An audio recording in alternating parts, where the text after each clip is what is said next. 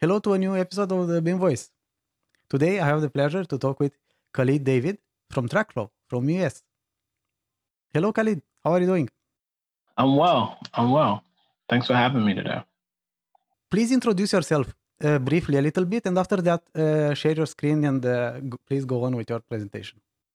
I'm Khalid David, founder and CEO of TrackFlow. Grew up in the construction industry. Come from three generations of carpenters.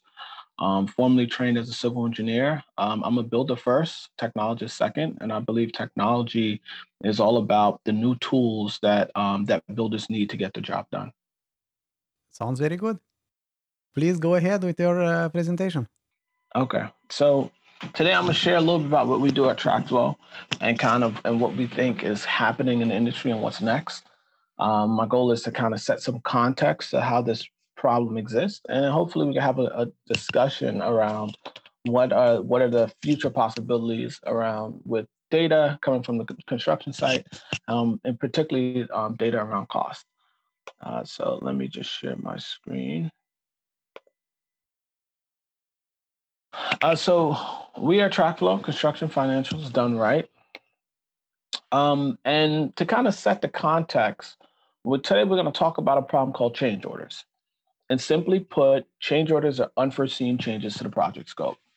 If you're a large commercial builder, you see this all the time. And then you also understand that there's a culture on a job site where you have to get things done first and worry about the change orders later. And when these change orders pile up and become a problem, it's often a leading cause of projects going into financial ruin. So I call it the most volatile line item on a construction pay requisition. And this is kind of where we really focus in terms of where we're capturing data and where we're understanding how the project is performing. And change orders is just the first part of it. It's something that we do because it's such a big pain, but there's an entire AIA construction requisitions space that does over $1 billion in any given year and a $10 billion global industry on digital construction payments. So today we're going to talk about change orders, but change orders is just the tip of the iceberg in terms of what we can be able to derive around how projects are performing and how we can use project cost data and digital payments to now create new insights on decisions that we can make around the job site. So why are change orders such a big pain? So in any typical, for the most part, we're talking about large commercial sites. You're going to have a project owner over here on your left. You're going to have your general contractors here in your orange. Those are those large general contracting firms. You have your subcontractors here in the blue, and including the crew. The guys with the hard hats, they're the guys on the field managing the work every day. And the guys with the laptops, they're in the back office. And when an unforeseen change happens on site, all 5 to 6 of these stakeholders need to be in agreement with what happened, why it happened, who's responsible, and ultimately who's going to pay for it. And this process alone is often managed as a paper process. On top of that, oftentimes change orders doesn't just affect one trade. It affects not just your steel guy, your glass guy. So you can multiply these subcontractors by 5 or 6, and you see how quickly this problem can become huge. On top of all of that, this is primarily managed as a paper process. I'm sure we've all seen those paper ticket books with the pink and yellow, those pink and yellow sheets, carbon copies that now has to be distributed. Not everything from if tickets are signed on time to when the paperwork gets back to the office for billing, all of these things can exacerbate the financial risk on the job site while also managing a physically moving construction project. This is all on top of your base contract. So any breakdown in this process can really become troublesome, and that's really where a lot of the bottleneck and the pain comes from. That creates the financial risk associated with change orders. It's just getting 6 people to be in agreement but documenting that on a piece of paper with pink and yellow carbon copies can be quite a challenge. Let me ask you this. What is your problem with paper? What is wrong with paper, man? I like paper. Paper in and of itself is not bad. Um, it's simple. It forces you to have a conversation. It's the easiest way to jot something down. The biggest missed opportunity with paper is the ability to provide backup. So the ability to add photos, add videos, to document who signed it and when it was signed, the ability to be able to act on the information that's happening in that paper, that's what's really missed. I was in a sales meeting yesterday, explaining to this new potential client about the time savings, and his biggest concern was, hey, if my guys aren't talking with the superintendent, then I'm not sure if it's going to get signed. And I had to kind of reassure him that your guys still have to interact. The part of the conversation piece that's necessary to move this thing forward, that's still there. We're just now giving you new tools to have a better understanding of what happened.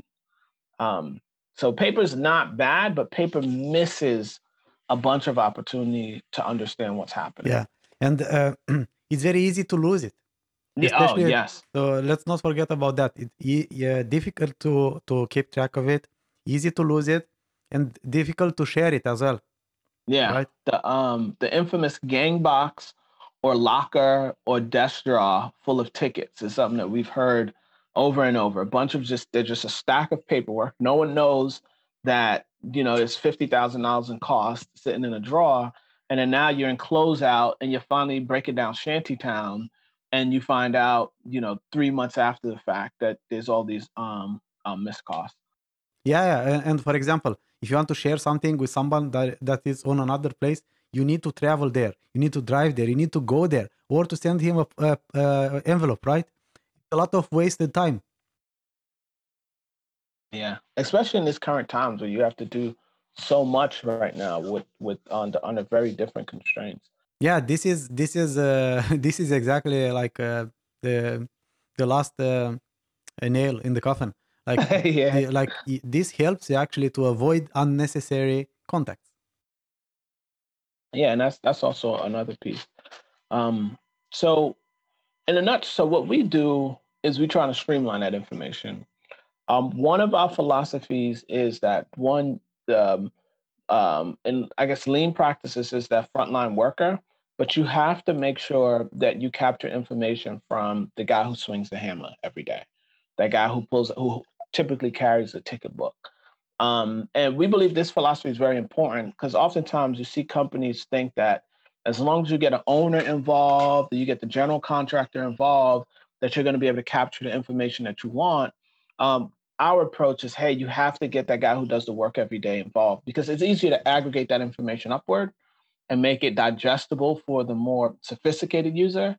But if you make something really complex and you miss out on the simplicity, then it becomes very, very hard to try to get them to fit into what you've built. Sure, makes sense. So what we do, we create a process that allows that foreman to contact the GC superintendent, back to the subcontractor's project manager, back to the GC project manager, then over to the owner's rep.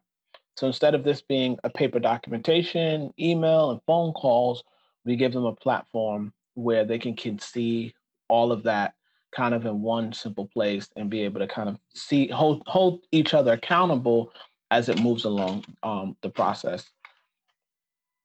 And we did that by taking that paper book, that ticket book, and turn it into a digital experience. We want to make sure it was clean and simple and really focused at that guy who, I know we all have that 50-year-old uncle who doesn't really text, that guy could use it. And that was our rubric for, hey, does this make sense? But that piece about the power that digital creates, we gave them a lot. They have a lot more robustness in terms of being able to add information. Before they could just write a description, now they can snap a photo, they can record a video, they can add voice notes. If they're struggling with text, any mobile device, you have speech to text. So now we're giving that guy on the field a data-rich mobile device to not just say, hey, I needed 3 extra guys to move this cabinet. You can snap a photo and say, this is why it didn't fit. You can document the 3 extra guys. And all of that information that flows along the process, as opposed to being, hey, remember we had that conversation, and things like that. So we give them a data-rich tool that allows them to turn what was once a ticket book into a more robust ticket creating experience. Sounds very nice. Very, very smart. And then we take the entire approval process online. So I'm sure you guys have all used DocuSign now since COVID-19 has happened. Very similar. All the stakeholders can be alerted right when the ticket's created to when it gets priced. And now everyone kind of has a better idea about what's going on, where they're at in the process, and we're mitigating the loss, the financial risk created simply by not having people on the same page. You're having one trade work overtime thinking that they're going to get paid on some PCO number, and that engineer on the GC side says, hey, we never approved that, and you know, you need to stop because you've already maxed out that budget. Let's reassess. But oftentimes projects are moving so fast that when you finally stop, you're like, hey, we've ran up $100,000 in cost and we didn't necessarily have approval. And that leads to some of those financial disputes. Yes, indeed.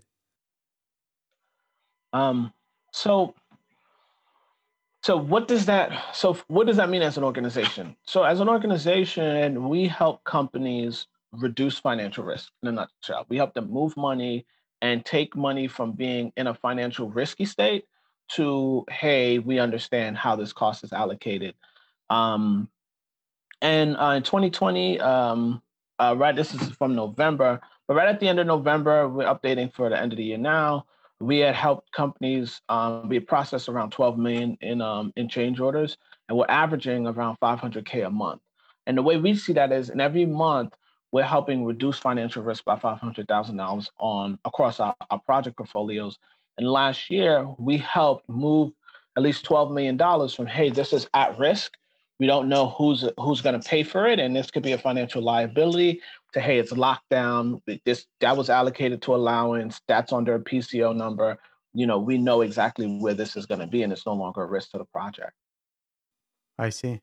And we've been working with very large commercial contractors in New York City, companies like Turner, Prince Carpentry, Joyce, Top Rock, Metro Walters, Oxford Developers. We're very proud of our early customer base.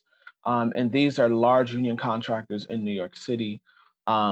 I think I mentioned coming from a family of carpenters, but my dad's actually in local 157 union. So that the built industry is something that we've been able to, we've resonated with them. So we're in this, we're in it together, if you will. Nice. So all that aside, so what does this all mean? Okay, this is great for TrackFlow.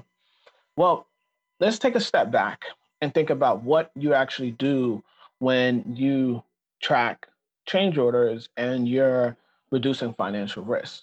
Well, the way we look at it is the blue line is what is your base contract. And by helping change orders, we're actually looking at how costs are changing in every given month on your base contract. And we're almost capturing the variability of the project price in any given month. And once you capture that and you start understanding what the variability of the project price in any given month, you can use simple linear regressions to start to project how project costs are going based by understanding how project cost of the variability compared to the base plan. And this is the thing that really gets us excited about what the future can hold in terms of when you have all these stakeholders connected, how can we as project managers begin to not only understand how our costs are changing, but be able to use that data to predict how the costs will change over the next, over the life of projects. And these are the things that we're really excited about, and these are the things that we're laying the foundation for in terms of how do we now introduce machine learning tools into this process. Um, but what we've discovered is that you can take it a step further. Not only do we capture, let's say, price. Let's say there's a possibility we can do price prediction, being able to anticipate cost overruns in real time as changes are created.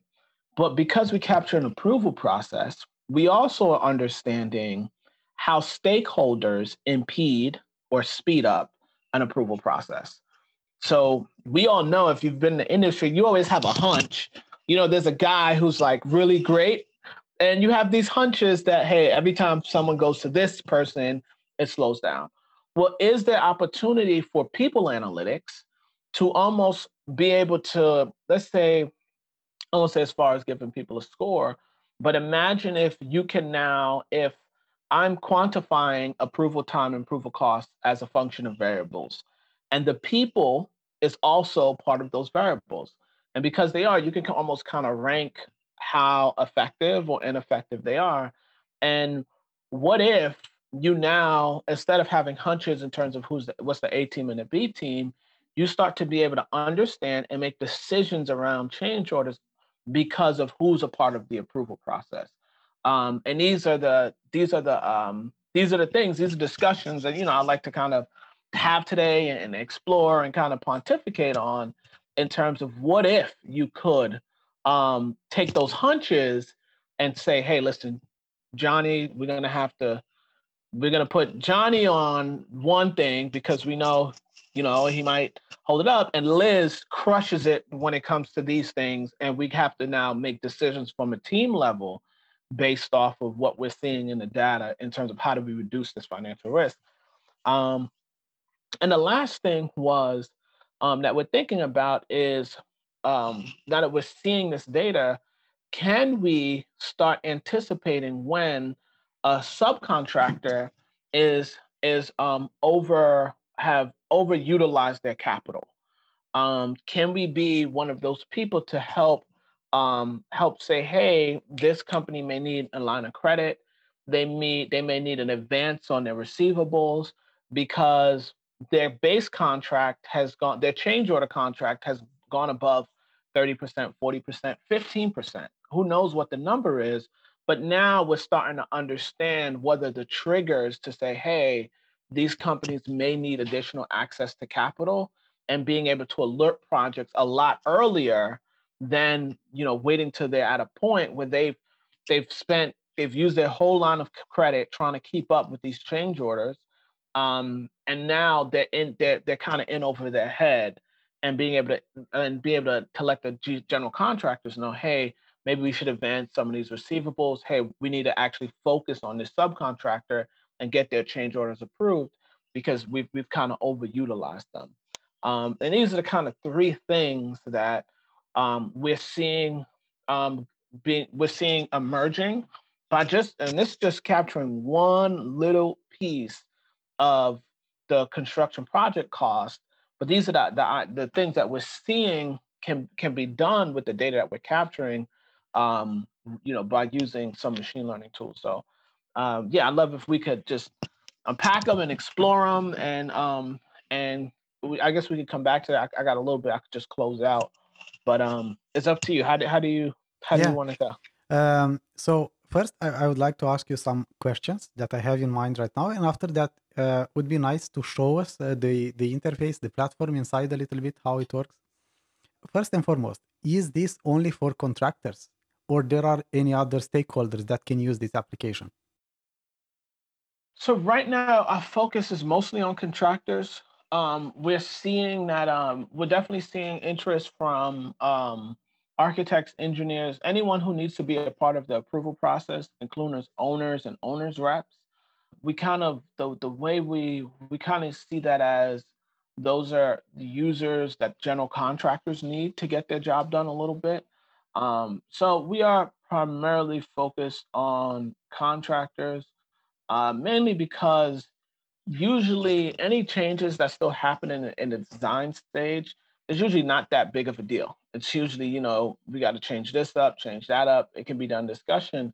It's once the project is live and going that changes have these huge financial impacts. So it is not just for contractors. Any person who needs to have insight, who needs to weigh in on a change order process, we welcome onto the platform.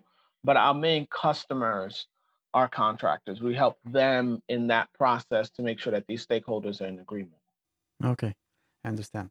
Um, Now let's go back to the roots. And, what happened while you were working that inspired you and frustrated you so hard that you decided to start this adventure? Man, well, it's kind of a so my story was well, I was a subcontractor with my dad and uncle. They were the tradesmen, so they ran the field crew, and I was responsible for the proposals, the cost, stuff like that.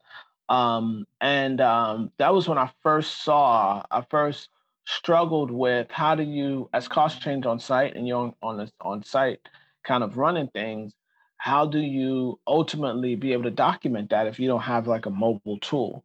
So that was my first kind of taste that, hey, this can be really frustrating and difficult.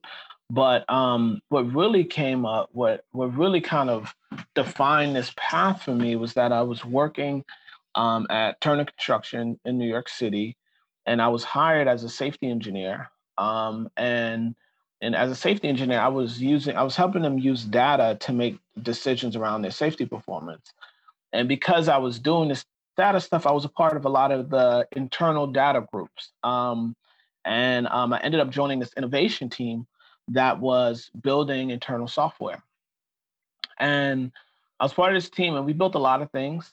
Um, and the one thing that we did well was an internal general contractor change management solution. And I ended up spending years talking with project managers, talking with project engineers. Sometimes when a project will get into a certain state, they will bring in a change order engineer just to manage change orders. And I spent years just helping them solve this problem. And I realized that it wasn't sexy enough that a lot of companies were out there trying to solve it. It wasn't like, hey, we're going to be the new drawing platform or 3D, what have you. So there wasn't a lot of very interest. It was kind of like a niche. I won't call it boring. It mattered to senior vice presidents, but it was a problem that you wouldn't get exposed to until you were kind of further along in your career. But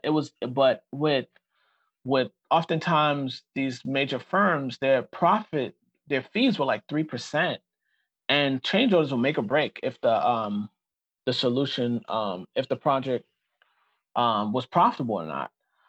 So after spending years doing that, eventually Turner decided to shut down their internal solutions because there was enough solutions popping up elsewhere that they felt like they could outsource it. Um, and I left that experience really, really feeling like I got exposed and that there was so much more to do, that if there was really a company that really focused on this, that it could be helpful. So I left Turner and I spent 2 years at MIT and really understanding what the state of technology was and what we could bring into these problems. And I decided I want to focus on solving this problem for the subs. And in doing so, everything kind of came full circle. And within a year of just working with predominantly subs, we were able to roll out a general contractor solution that kind of tied it back up. So for me, it was really being exposed to this problem at a very high level, and at the same time understanding that it was so niche and so obscure that it wasn't necessarily the sexiest thing that people go into, and that I kind of had an advantage that I knew the pain points of these senior level project managers, and that's kind of that was part of the reason. Not part of the reason, that was a driving force, but ultimately it's I wanted to make sure that I was adding new tools for construction project for construction professionals. I felt like this was an area that had a lot of expertise, and I felt like I can help companies by adding this tool to their toolbox.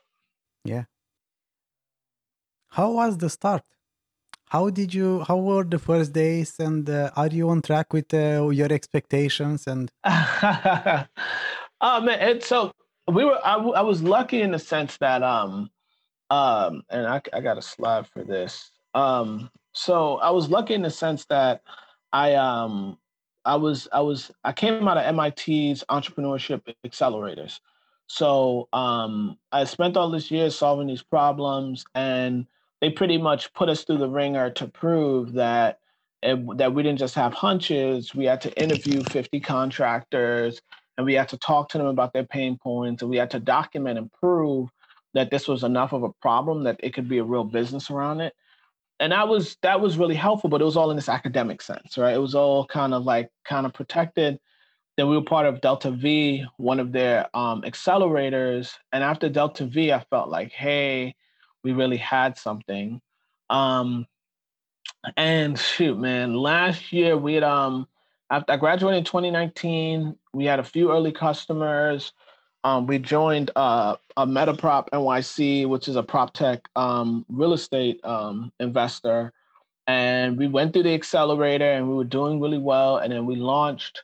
No, we left the accelerator in February of 2020, and then the end of 2020, we won the Harvard Black New Venture competition, and then COVID hit.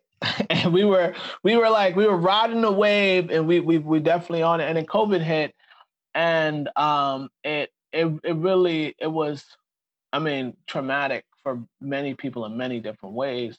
But first was the uncertainty. Then investors kind of got a little more conservative, um, and then we found construction companies were really struggling. And that so there was this kind of like gray area, but then we realized that they were now tasked with doing more with less.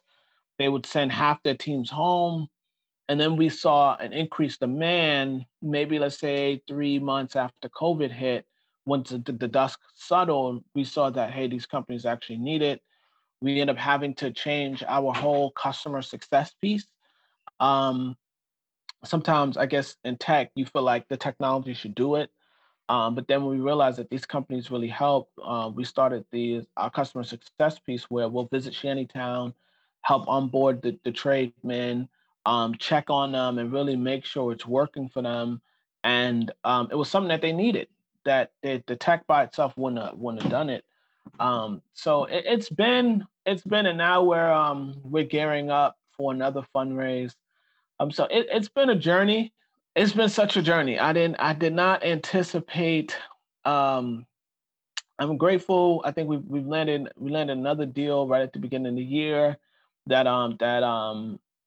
gonna give us some more exposure. So there's a lot of exciting things happening. At the same time, 2020 has been such a challenging year for any startup, really any company. And for us, once we saw demand increase, it became even, it was like we ended up having to do more with less to serve our customers if we wanted to keep growing. And so it's been such a defining year. But am I where we want to be? Not yet. I'm still working with some students on the machine learning pieces. We've laid out the foundation, and we've kind of created the databases, but really being able to, and we've ran a few tests where we're able to predict price and predict approval time, but really be able to have a robust system that shows you live updates in the app is things that we're just not there yet. And we'll get there as soon as we're able to raise a little more money and bring a little more people on. So things like that, I'm, I struggle with the industry as a whole, particularly contractors. It's ripe for innovation, so they'll accept, you know, not that they'll accept the level of technology we're producing is works for them, but I know there's so much more that can be done. So I find myself frustrated that we're not able to bring new tools. Like a lot of tradesmen have accents, and Polish guys, Spanish guys, Jamaican guys, and we want to be able to offer our app in multiple different languages. Um, um, I know Google. There's no. I was talking to a natural language processing engineer at MIT, and there's no language processing for accents.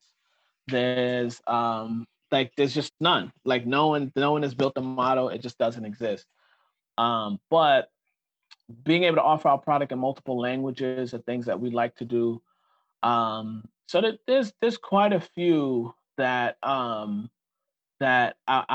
would like to be able to bring to market, but we're just not there yet. And right now we're just getting contractors to trust that there's a better way to do what they've been doing is enough of a hurdle.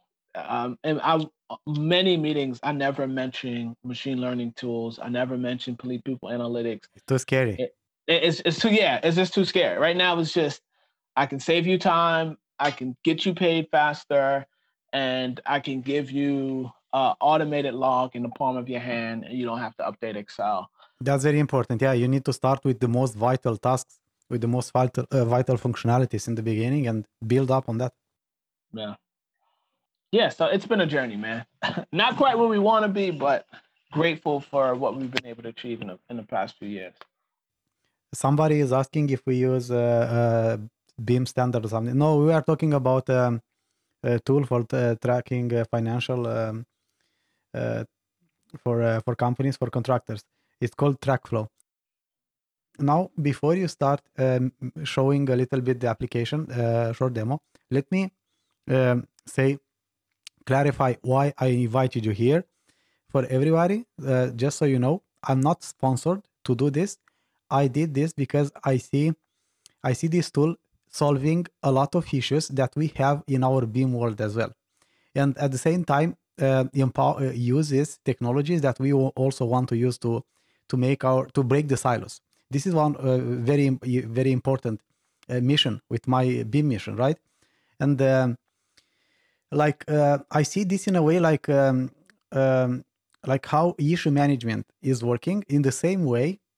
This tool TrackFlow is helping contractors or clients or other stakeholders to save money and time and have better overview and reduce the risk on projects. So this is the reason why I do this. Now you can please show us a little bit around the application. Yeah, no problem. And I could also I could speak to that a little bit. I Yeah. have been approached by a few people in the BIM space. A lot of people who are doing reality capture around how do you go from reality capture to including finance and the progress payments. And it's been a where we see it going is ultimately each line item. So when we talk about the construction requisitions, change order, these are line items on in construction billing.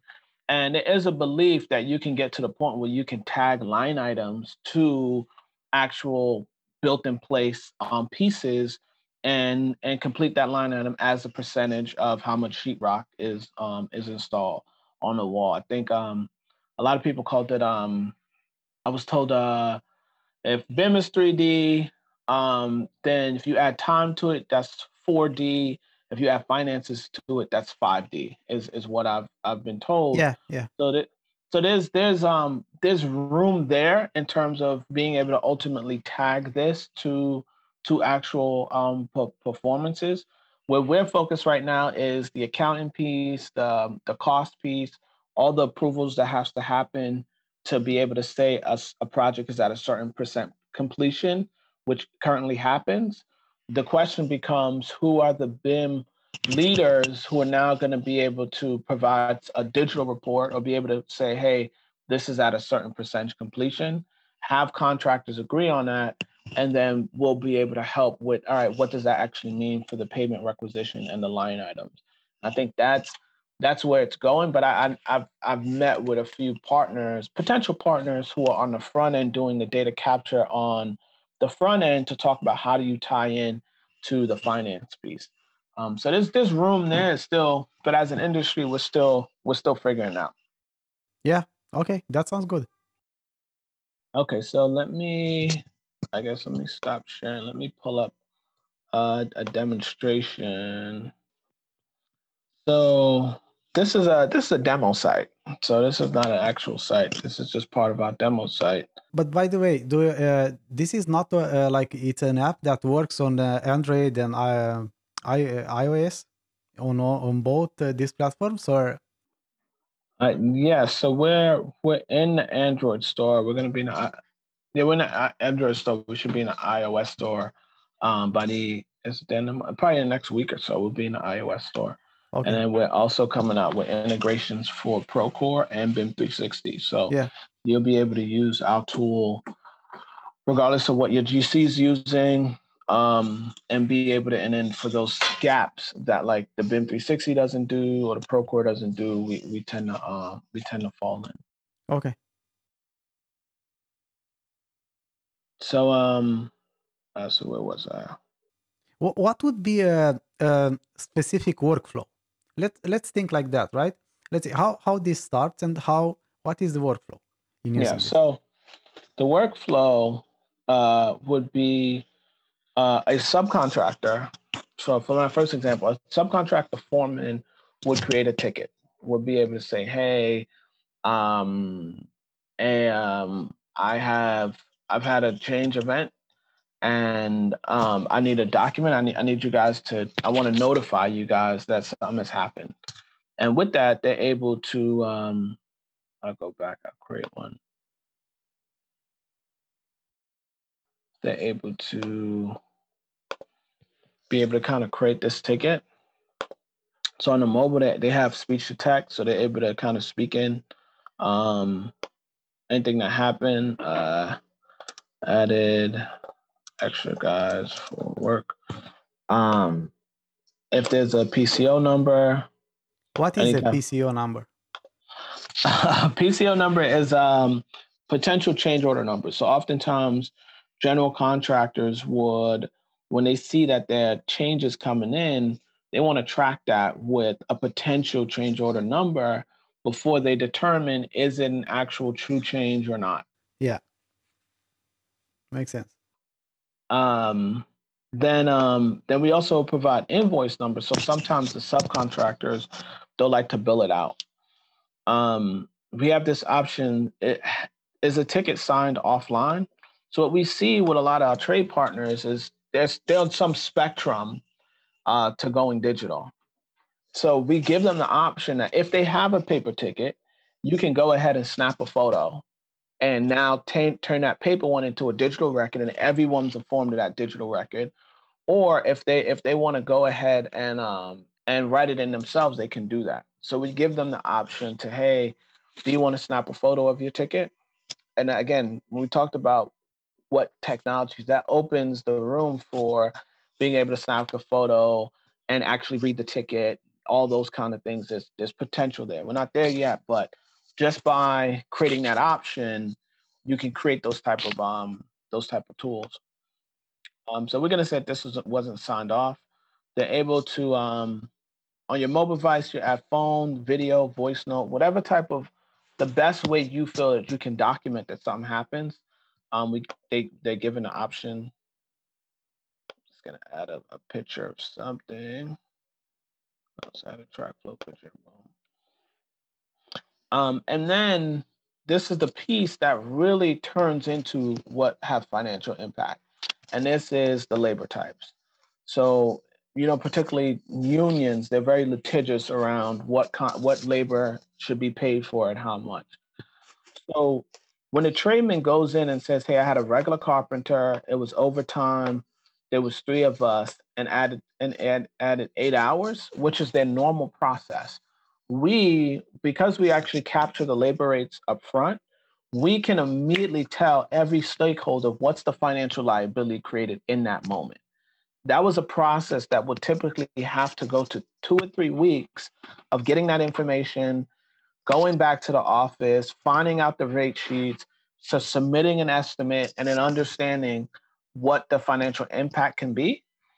Now, by having these sites connected, by simply just putting these things in, I have a carpenter overtime, we can start telling the stakeholders, hey, at this rate, this is a financial risk. I'm gonna click this button to add costs to just kind of give you how quickly that is in terms of, and all these rates are, when contracts start, you have your pre-approved labor rates. So when we onboard our customers, we allow them to upload those pre-approved labor rates. And this hasn't even been approved yet, but just by looking at it, we have the data to say this is the financial exposure for this. And it's not even approved. This is just a guy's documenting what he perceives as the extra work that needs to happen. Very, very nice. A lot of information. So we'll go ahead and create the ticket. So this doesn't have costs associated with this. Your photo, your video. That little check mark means that this is an approved labor rate. We allow to make sure that the subs and the GCs are in agreement. And then they're able to send over that approval to all the stakeholders, any stakeholders at their company. Can you choose more? Yeah, you can add whoever's a part of your team. Yeah. I'm gonna select. I'm PM Pam to PM. Yeah. You can add any messages. You can attach files. All this is also can be done for mobile. But isn't possible to add in more recipients? Yeah, you can add them. You can add your recipients from your client contact section. Okay. This is just pre-populated, so I have to kind of walk you through everything. Okay. Yeah. And I'm gonna say, can you please approve?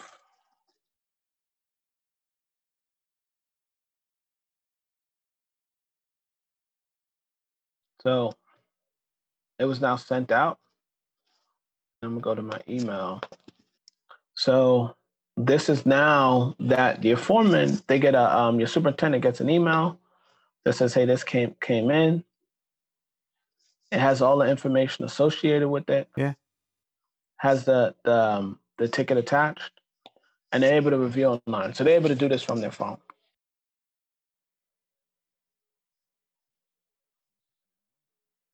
So you get here a list, okay. Yeah. And now you see us today, right? So now your GC, now you can start from the GC side or your owner side, you can start seeing as these comes in, as opposed to it being a piece of paper on a desk.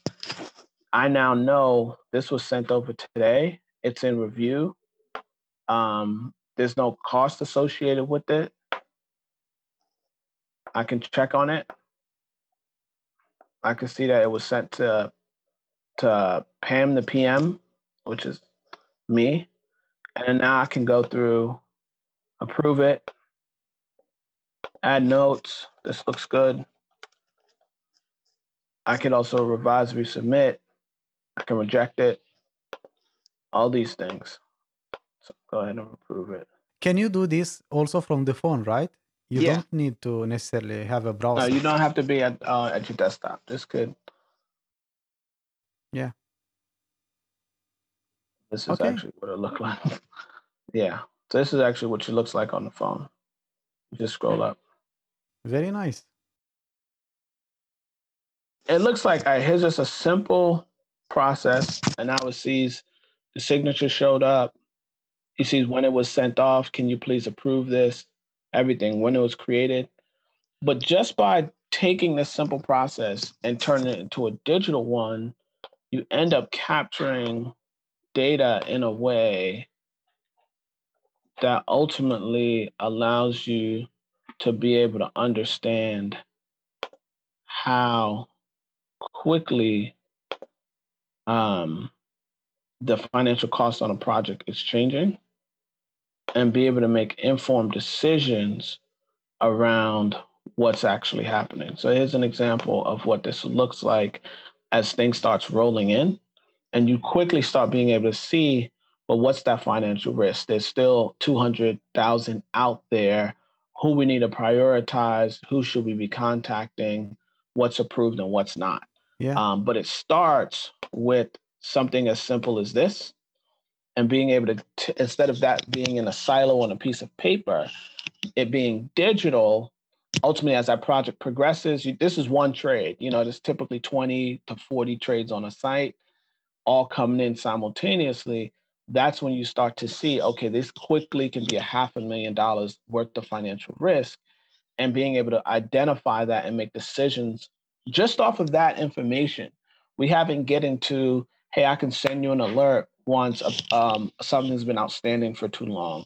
We haven't talked about, hey, I can start projecting out financial exposure if you keep approving at the rate that you approved at, or being able to identify who are the bottlenecks in your process and who actually has the, I don't call it approval rate, but which which team players are actually you should focus on in terms of helping them do the things necessary to reduce the financial risk. But just being able to identify those gaps. We're not talking about, throwing people under the bus, but we're talking about, if you're in a project manager, how do you identify the gaps on your team and make sure those who are holding up a process that's creating financial risk, that they're aware of it and that they can be trained and that they can make the adjustments. Those are the pieces those are the next level. Right now, we're just putting information in one place, but as we progress and as we really start thinking about what we can do with this data, that's when it becomes, these are now powerful tools that is changing the way we work.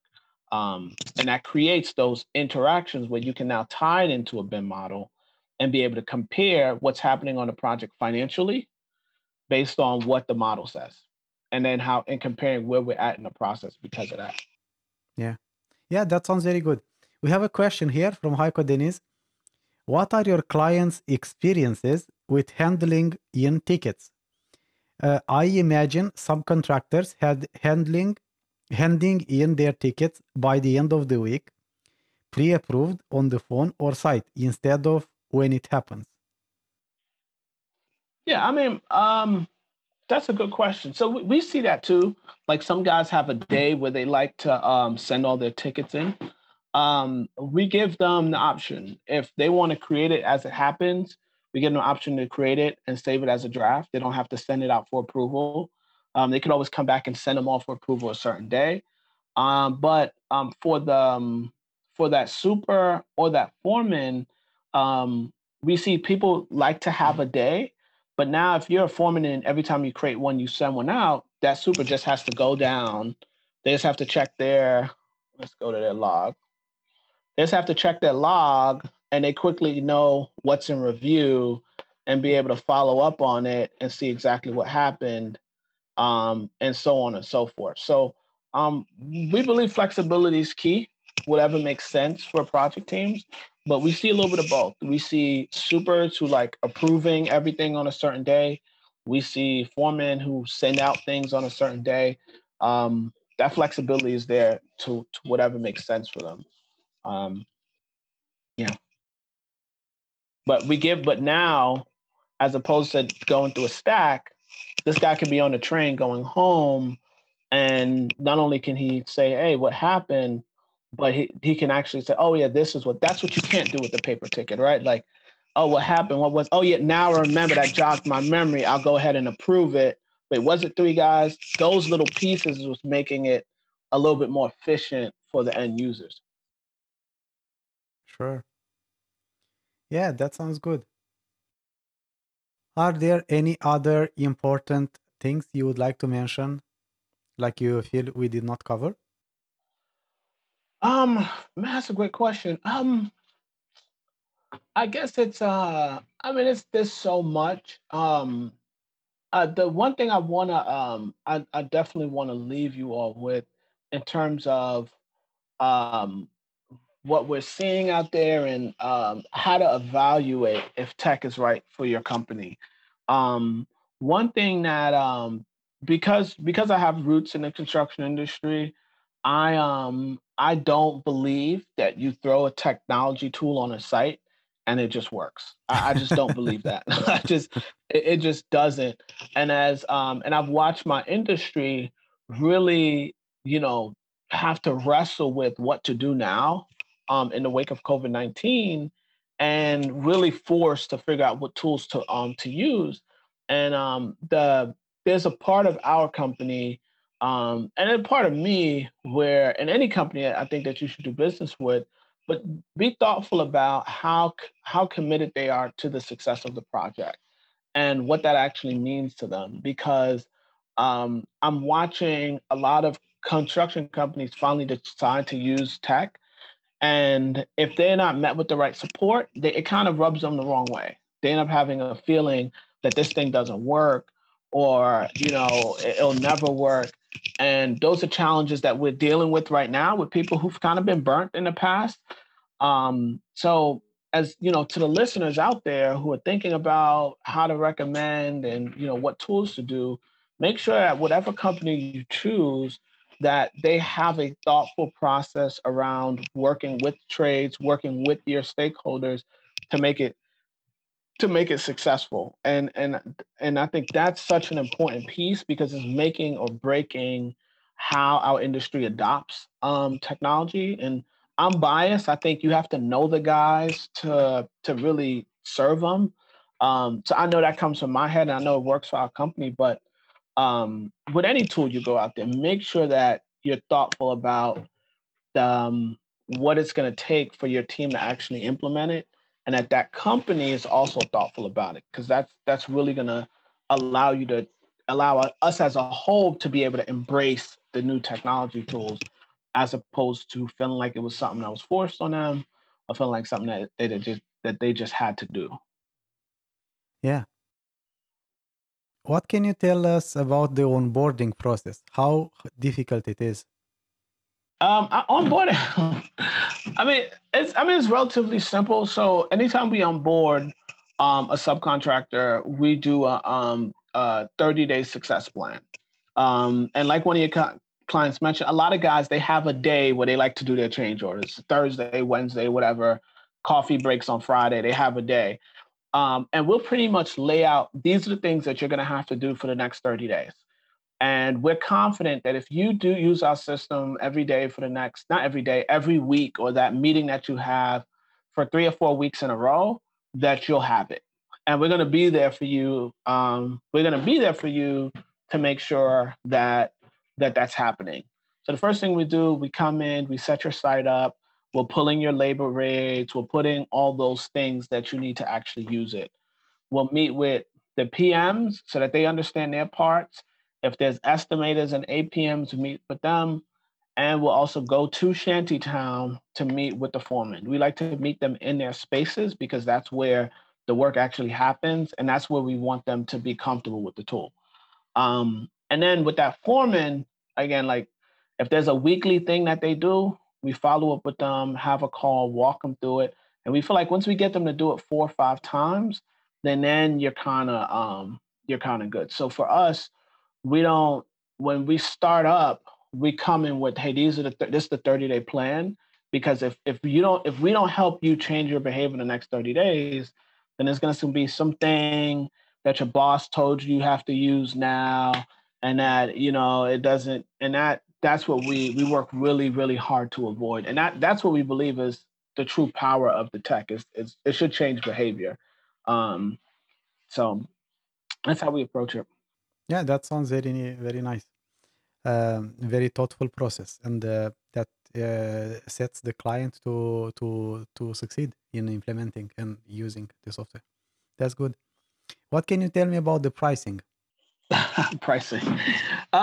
So I mean, everything's negotiable. We average around 20 basis points on change order transactions. So I think that's 20 basis points is like what, $2 for every $1,000 or something like that. I think that should be around there. Yeah, about $2. Um, so that's where we average. Typically, that's usually where we start negotiations, around that point. Most of our subcontractors, they're fine with uh, a few $100 a month, and we'll let them use it across their projects. For major general contractor projects, we tend to be and just above a grand a month, and I'll cover all the subs on a specific project. And we're still everything's negotiable. We understand that we're earning trust and that you're trusting us with a particular part of your business.